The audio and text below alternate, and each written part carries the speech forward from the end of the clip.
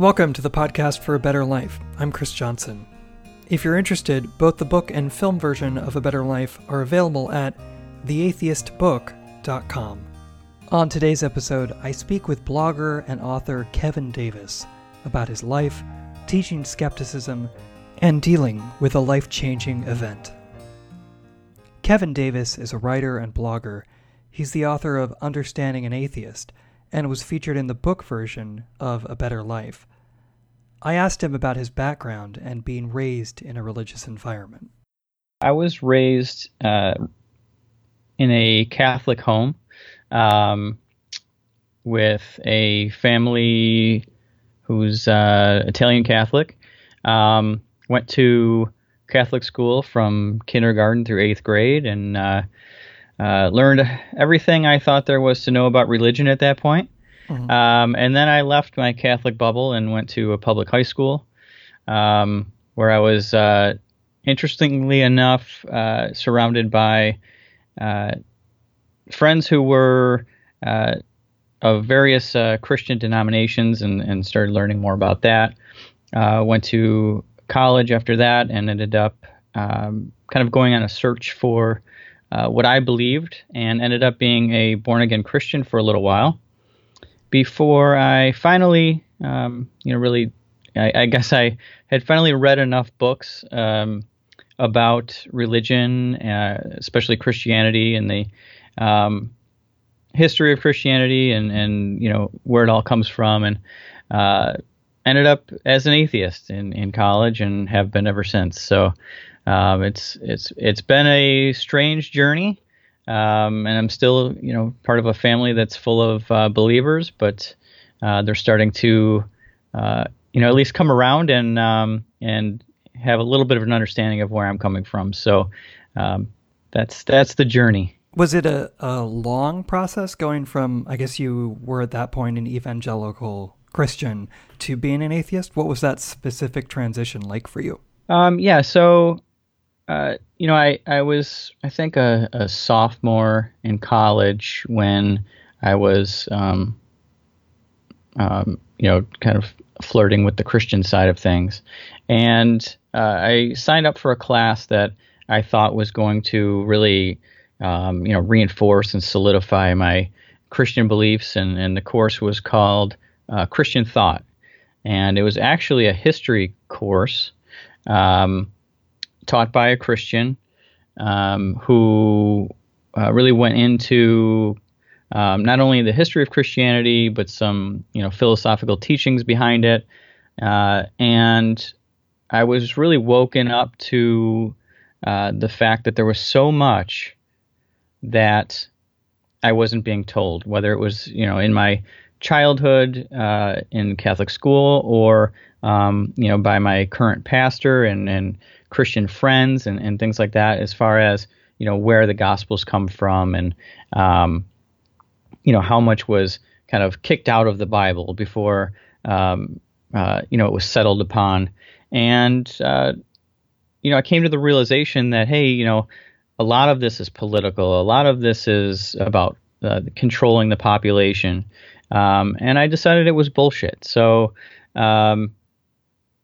since then I've been a much more critical thinker. I've been, skeptical about what I'm told by the masses. However, no, I'm not a conspiracy theorist. But it's really changed my point of view on a lot of things, and religion was really just the first thing. So. Thankfully, the born-again Christian thing was just a short phase. It was maybe about a year or so, and since then I've come to my senses. But the transition from Christian to atheist was, I think, very gradual. But there was that aha moment that kind of kicked it off. When you said you were flirting with the Christian side of things, what appealed to you about Christianity? What was the draw for you? Why were you looking into it in the first place? What answers weren't you getting that you were looking into Christianity in the first place to find? That's a great question. So I think I was looking for who I was and what was important to me. So, a friend of mine was a member of the campus InterVarsity Fellowship Club, and I went to a few of those meetings, and everybody was just so damn happy, and there was this sense of belonging, and this sense of knowing your fate and knowing what was out there, because these were people who didn't openly question things. These were people who were giving me the answers. So there was a sense of comfort in that, and albeit a disingenuous kind of comfort, right? So there wasn't a lot of facts behind what I was being told about the world around me in those meetings. There was a lot of emotion involved, and that's really kind of the hook, right? Mm-hmm. So I enjoyed my time there. I enjoyed the people I was spending time with, and it was more of a, the whole profession of faith and everything. It was more of a, I want to be a part of this club because it's really welcoming, and I feel this sense of belonging, so I want to be here, more than I believe all of this stuff that I'm being told. Mm-hmm. It was kind of like, well, everything here must be true because it feels so good. And how have you found those things without Christianity? Or were you able to find those same things after leaving evangelical Christianity?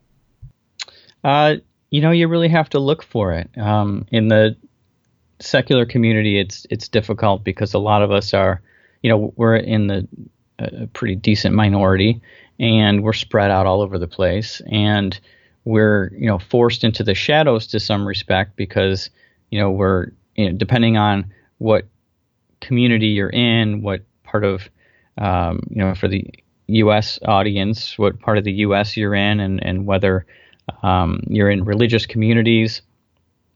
It's difficult to connect with other atheists, and that's why a lot of the secular community is based online, right? So you get kind of that sense of community in the online space, but it's not the same.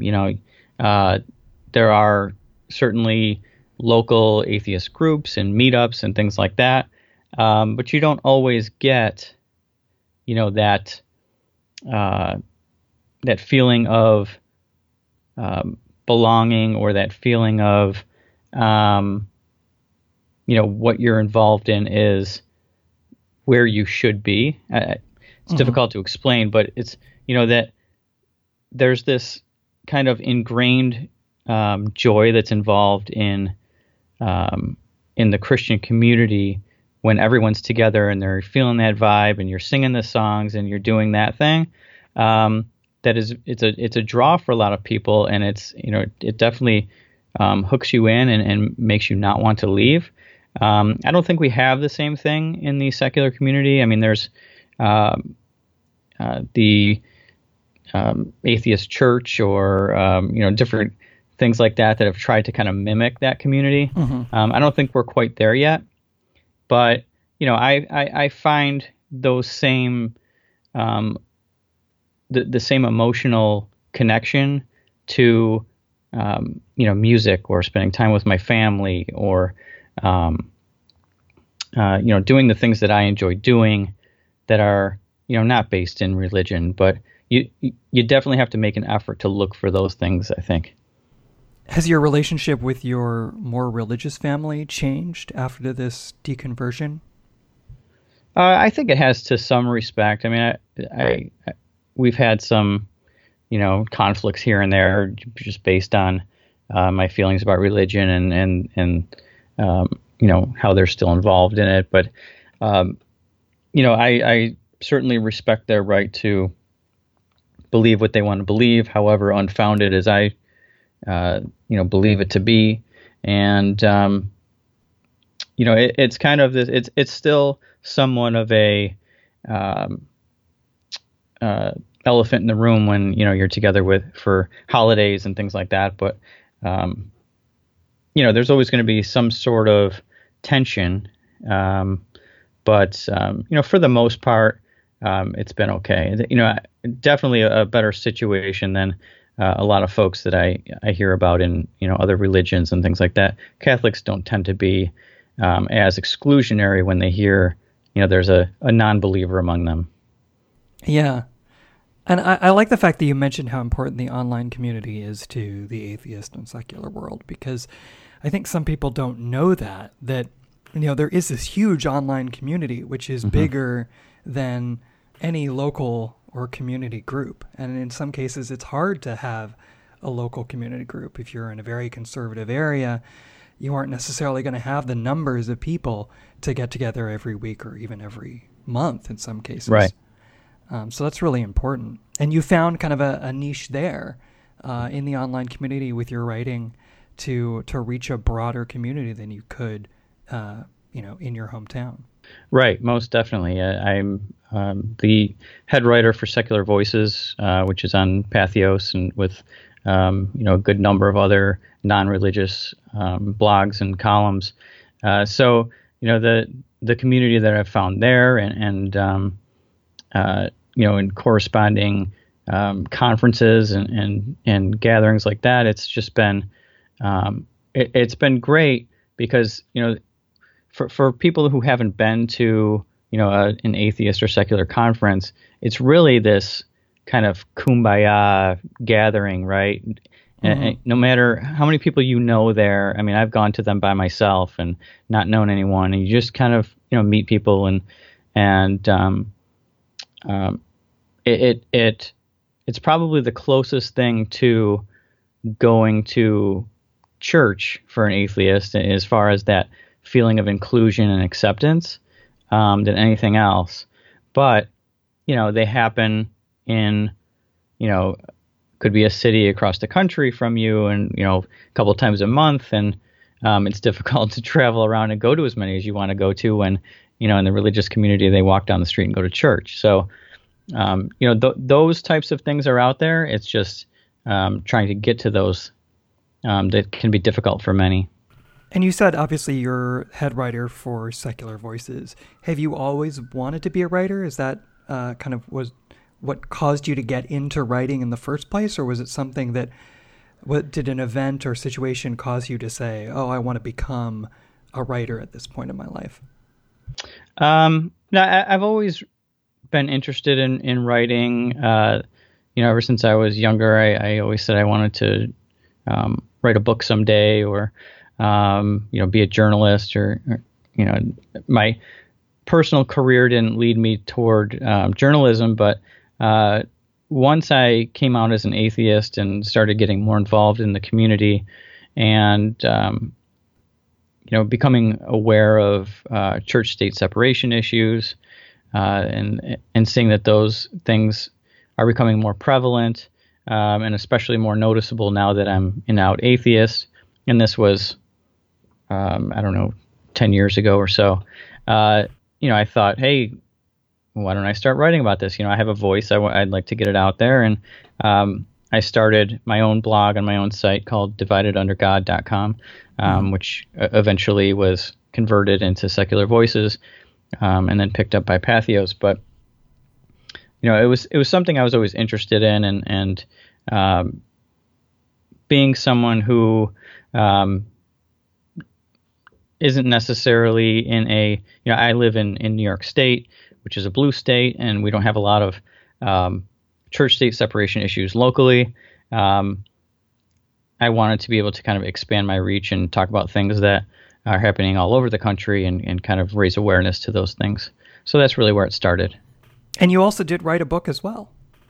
I did. A couple years ago, I wrote a book called Understanding an Atheist, A Practical Guide to Relating to Non-Believers. And it's really targeted to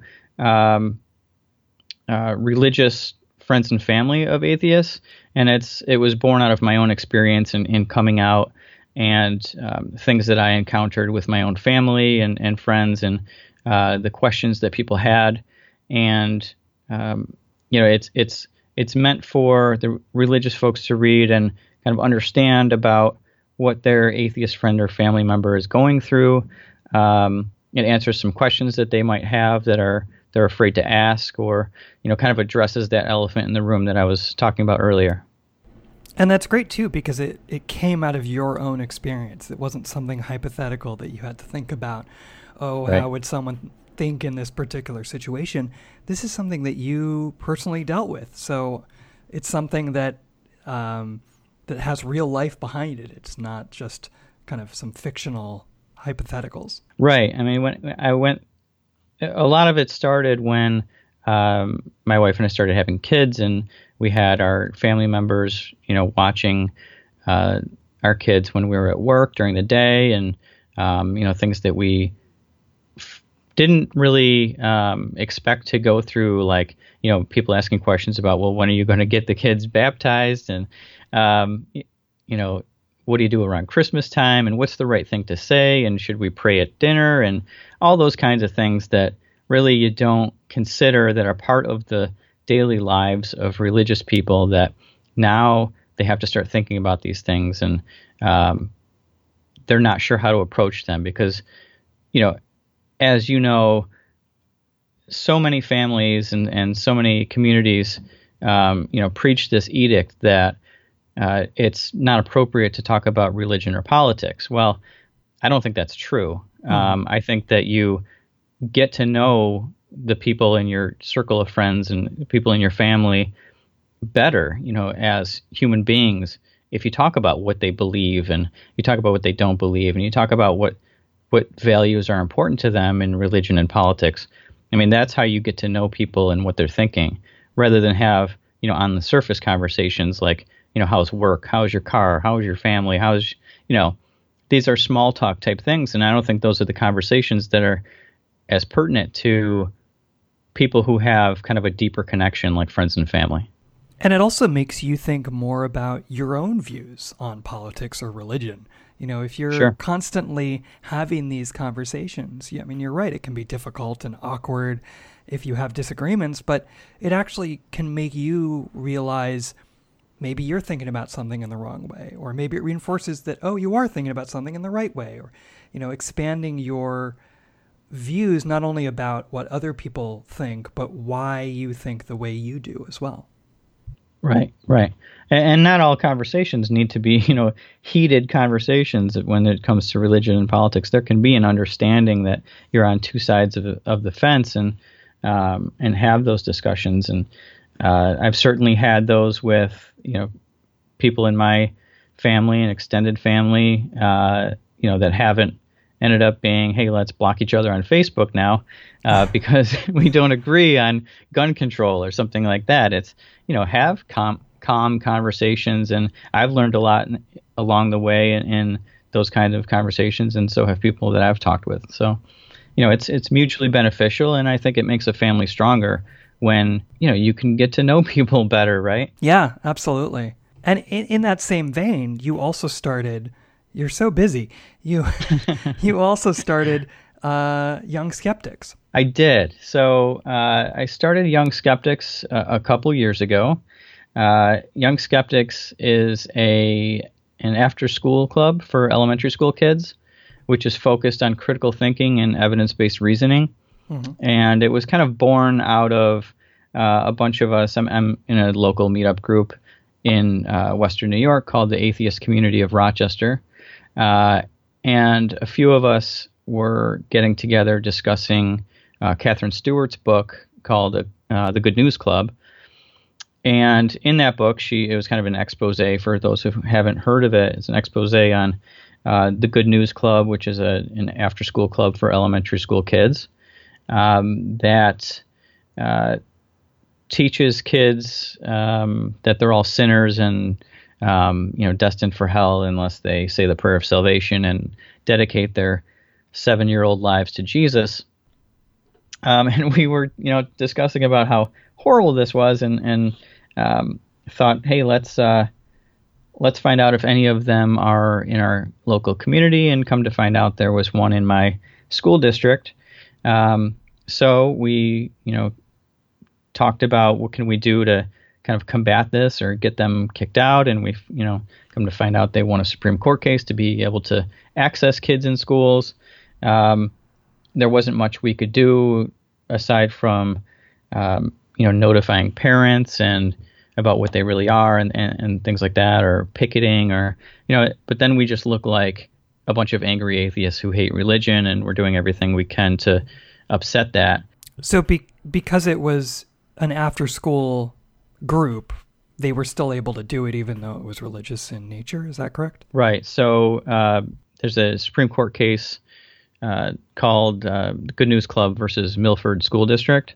And it was actually in New York State, where the Good News Club sued for access to schools under equal access provisions. So basically they were an outside organization using the school because it's a public building, and the Supreme Court favored the Good News Club to be able to let them do that because other organizations can, like Cub Scouts, Boy Scouts, any sports club, things like that. So they're in that same vein. They should have the equal access to use the facilities. They just can't be advertised by the school district. They have to have on their permission slips and literature that they are not sponsored by the school district, that they're an outside agency. Oh, okay. We wanted to do something positive instead of, focus on the negative of the Good News Club. And we thought, well, why don't we start an atheism club? And we thought, well, we don't really want to do the same thing the Good News Club is doing, and kind of, being predatory and trying to convert kids to our particular, worldview. That's not fair to kids. It's not fair to their parents. And it's not, these aren't decisions that we think, 7, 8, 9-year-olds should be making.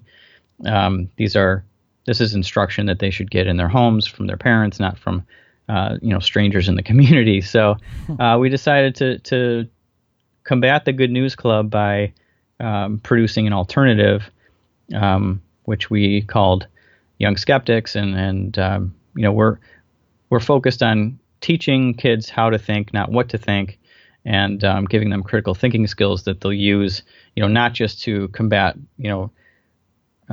evangelicals that come at them with, all of their chick tracts and things like that, but to figure out what's real and fake, how to evaluate evidence, how to use the scientific method, and especially in the times that we're in now, and in the misinformation age, right?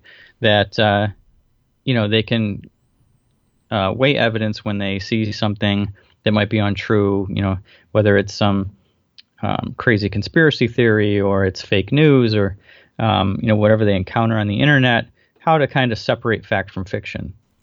So what has the reaction been to the Young Skeptics since you started it? Well, the reaction's been mixed. So when we launched, a couple years back, we sent out some press releases and, tried to get the word out, because we weren't allowed to, being an outside organization, just like the Good News Club, we weren't allowed to advertise within the school or send flyers home with kids and things like that. So we had to be a little bit inventive as far as how we can get the word to parents to sign their kids up. So we tried to do it through the media, sent press releases out to the local TV and newspaper organizations, and also some national organizations. And the story got picked up actually by the Washington Post and Religion News Service. And it's funny because the last people to pick up the story were local people. We actually made the national news first, and they really, I think, latched on to the whole atheist angle, because, that's the headline, and the clickbait is, look at what these atheists are doing in this small town, combating this religious group, and they made it kind of into this us versus them battle, which really what we were doing is offering an alternative to the religious group, not necessarily trying to oust them or put our group against them. But, I guess, they say no publicity is bad publicity. So, we did some interviews and things, and the reaction was mixed, like I said. So we had people who were on the side of the Good News Club and supporting what they were doing, not really knowing the extent of which they were doing, which was their kind of psychologically abusive practices and things like that, but really just taking them at their face value that they were this Bible club, and that we were somehow attacking them by creating this other club. So we had people kind of lash out against us and say that, we were just trying to create atheists and convert kids to atheism. And really, Young Skeptics has nothing to do with atheism. It's just a club about critical thinking and science and things like that. And actually, the Blaze did a story about us in that respect, and the comments on that are pure gold. If you ever wanted to Google that article, it's all the right wingers were in there accusing us of like bringing about the end of the world and things like that. It's hilarious. And even Ken Ham wrote a blog post about us saying that our club was just atheism for kids. So it was interesting just to see the reactions of some people, and the reporter for the Religion News Service actually was pretty down the middle, and was somewhat supportive of us, creating this alternative and getting kids to think critically. You've made it in the secular world when Ken Ham writes a blog article about you. Yeah, that made my day for sure. Interesting to see. You mentioned that the local media took a while to actually catch on to the story. What was the reaction in your local community where you started this club? Unfortunately, it was kind of slow to get picked up here. But, eventually they did, and the TV news came out to film part of our one of our meetings. And the local community, as far as kind of the greater Rochester, New York, which is the semi-larger city that we're a suburb of, there wasn't much of a reaction, except for a few newspaper articles and comments around that. In the local town where our club started, which is called Churchville, New York, ironically, which is also where I live. Mm-hmm. It's a very rural, conservative community, and I'm pretty sure that the local folks know who I am now, at least a good portion of them, and I've had a few things happen as far as getting my car keyed and seeing some middle fingers I wouldn't normally see, but nothing too drastic, and I think they were just hoping that we would kind of fade away and wouldn't get anyone coming to our meetings. I know that the local, I don't know if it's the school board or the PTA or whatever it is, but there was a lot of chatter that we weren't a part of, that we were kind of, informed of later on, that teachers and school officials were prepared in what they could or couldn't say to us, or, that they couldn't exclude us from entering the school and things like that. So they were pretty well prepared as far as a legal standpoint to to know what they could do and what they couldn't do, and what we could do and what we couldn't do. So that kind of went pretty smoothly. And of course, them dealing with the Good News Club prior, they were pretty well versed on that kind of stuff. So is it just your group locally that's putting on this group, or is it has it become a national phenomenon? I wouldn't call it a phenomenon. But we started locally with our pilot group here in Churchville, New York. We did that for one semester just to see how the curriculum went and how it was, how the kids reacted and whether they liked it or not, of course. And then once that was done and we had some pretty good feedback from the kids, we stepped back from being in the school, focused on redesigning our curriculum, making it more polished and professional, and move toward a national launch. Because what we wanted to do was, really reach out to as many school districts and kids as we could. And having our group in just a small local town, we weren't going to be able to have much of an impact just staying here. So we decided to kind of redirect our focus on national expansion, and that's what we're still working on now. We just launched a club this year, the beginning of this year, in California, and we actually just had our meeting with them about a month ago just to go over how everything went and kind of have this postmortem and set a plan for any curriculum changes and expansions that we're going to do.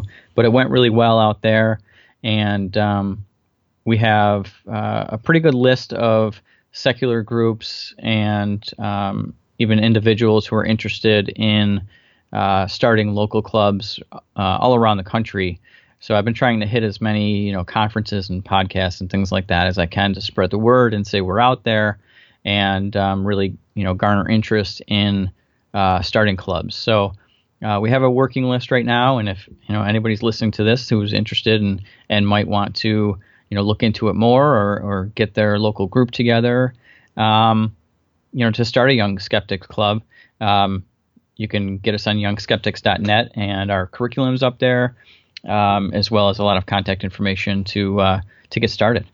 So when I first met you, you had one son, and since we've met, you've had another son. Yep. And I read this letter that you wrote on your blog 2 years ago now. Your son is 2, right? Yes.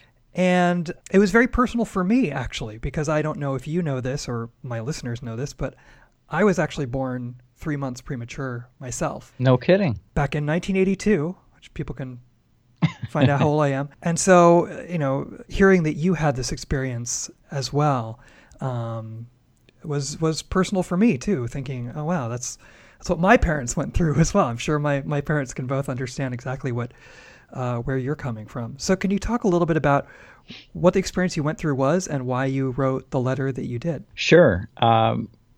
Well, first of all, I can't believe that we almost didn't have a Chris Johnson. I know, we didn't. Aren't you glad? I am so glad. I am so glad.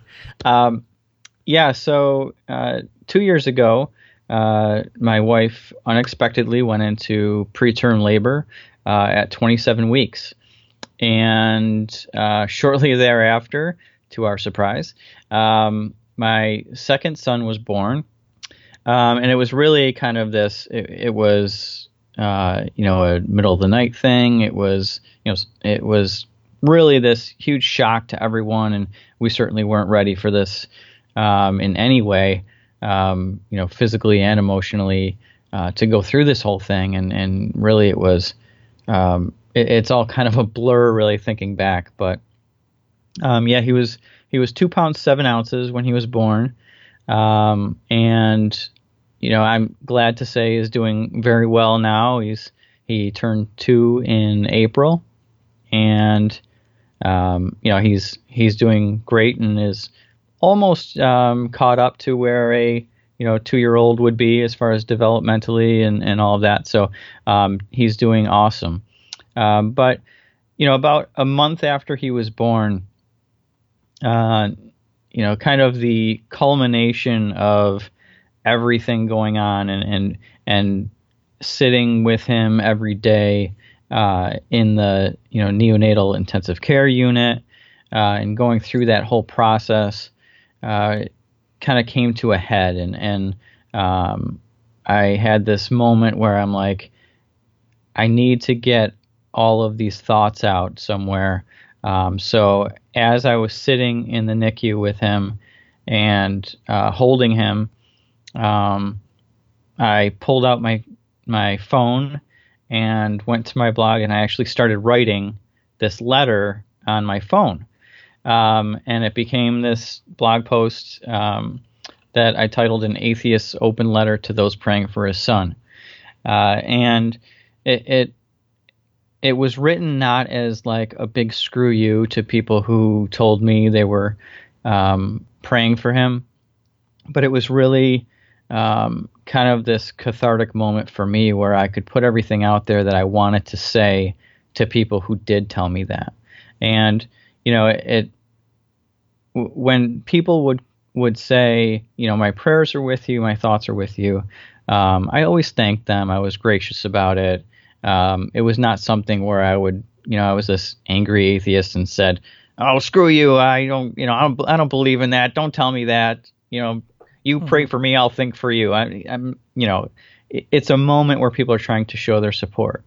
But along with that, it kind of stirs up these emotions because you realize that they're saying this not only because they're trying to support you, but because they actually believe it's going to do something. And for me, I am an out atheist, and most of the people who were saying this to me know that. So I just kind of wanted to get my thoughts out and communicate back to people what that means to me and how that made me feel. So I wrote this letter, and there's some frustration in it. There's some appreciation in it, but mostly it's just me acknowledging those who are it's me acknowledging those who are expressing their thoughts and prayers towards us, but it's also my feelings about why I think that doesn't do anything. And it's not just because there's no God, but it goes into, if we put everything into prayer, I wouldn't be holding my son right now. If we, if it were up to God,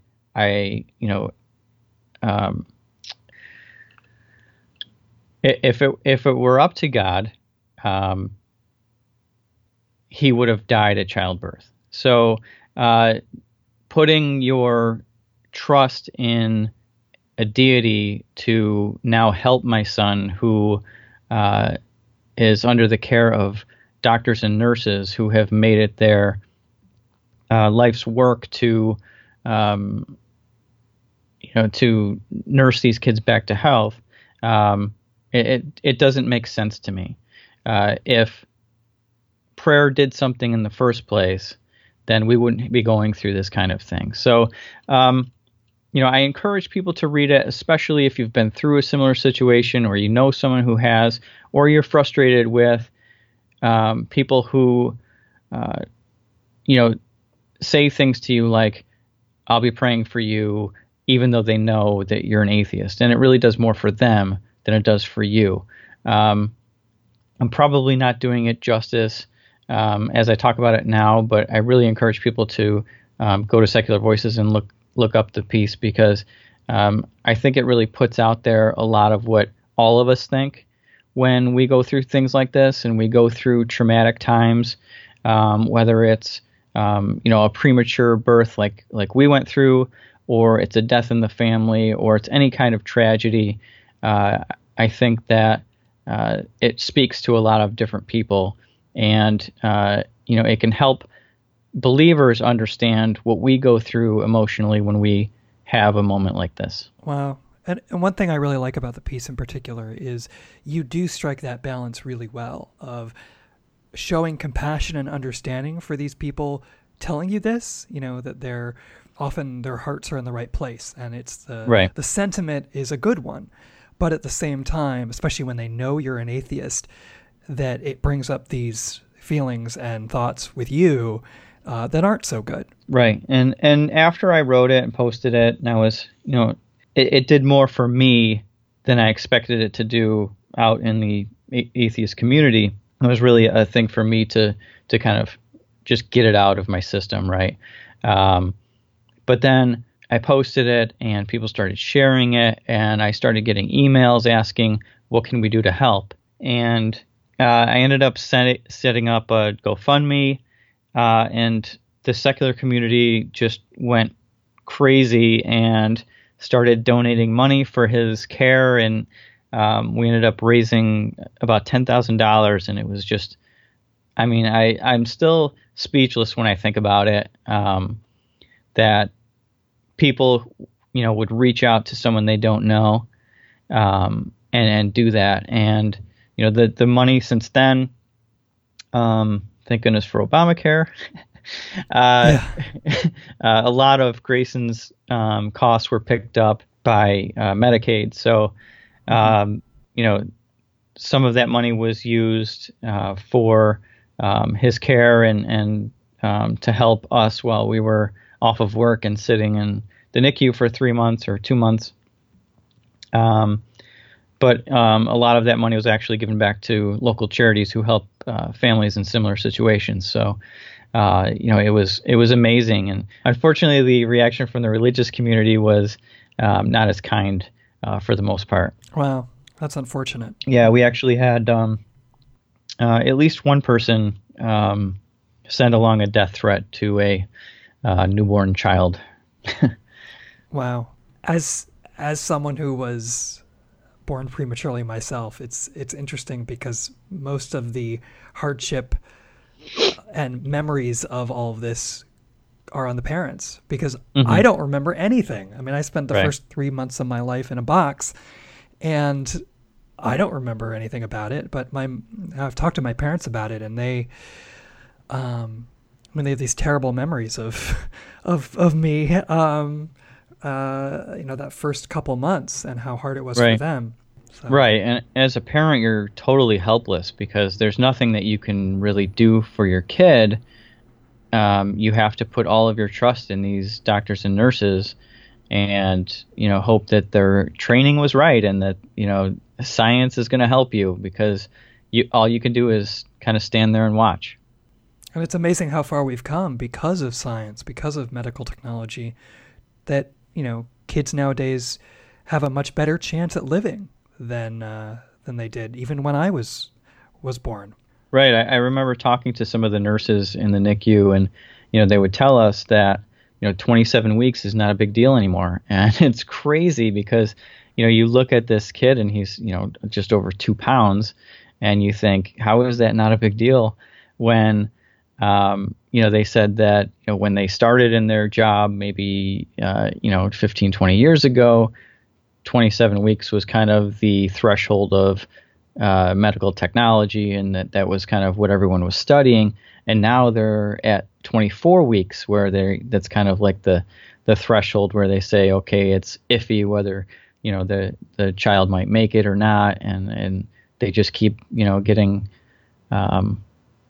further and further down the road. And, one thing that I will say that was really heartwarming is that in the letter that I wrote, I talked about how, we're not in need of prayers from people. We're in need of real support. We're in need of, someone to talk to. We're in need of, someone to ask us if they can actually do anything for us.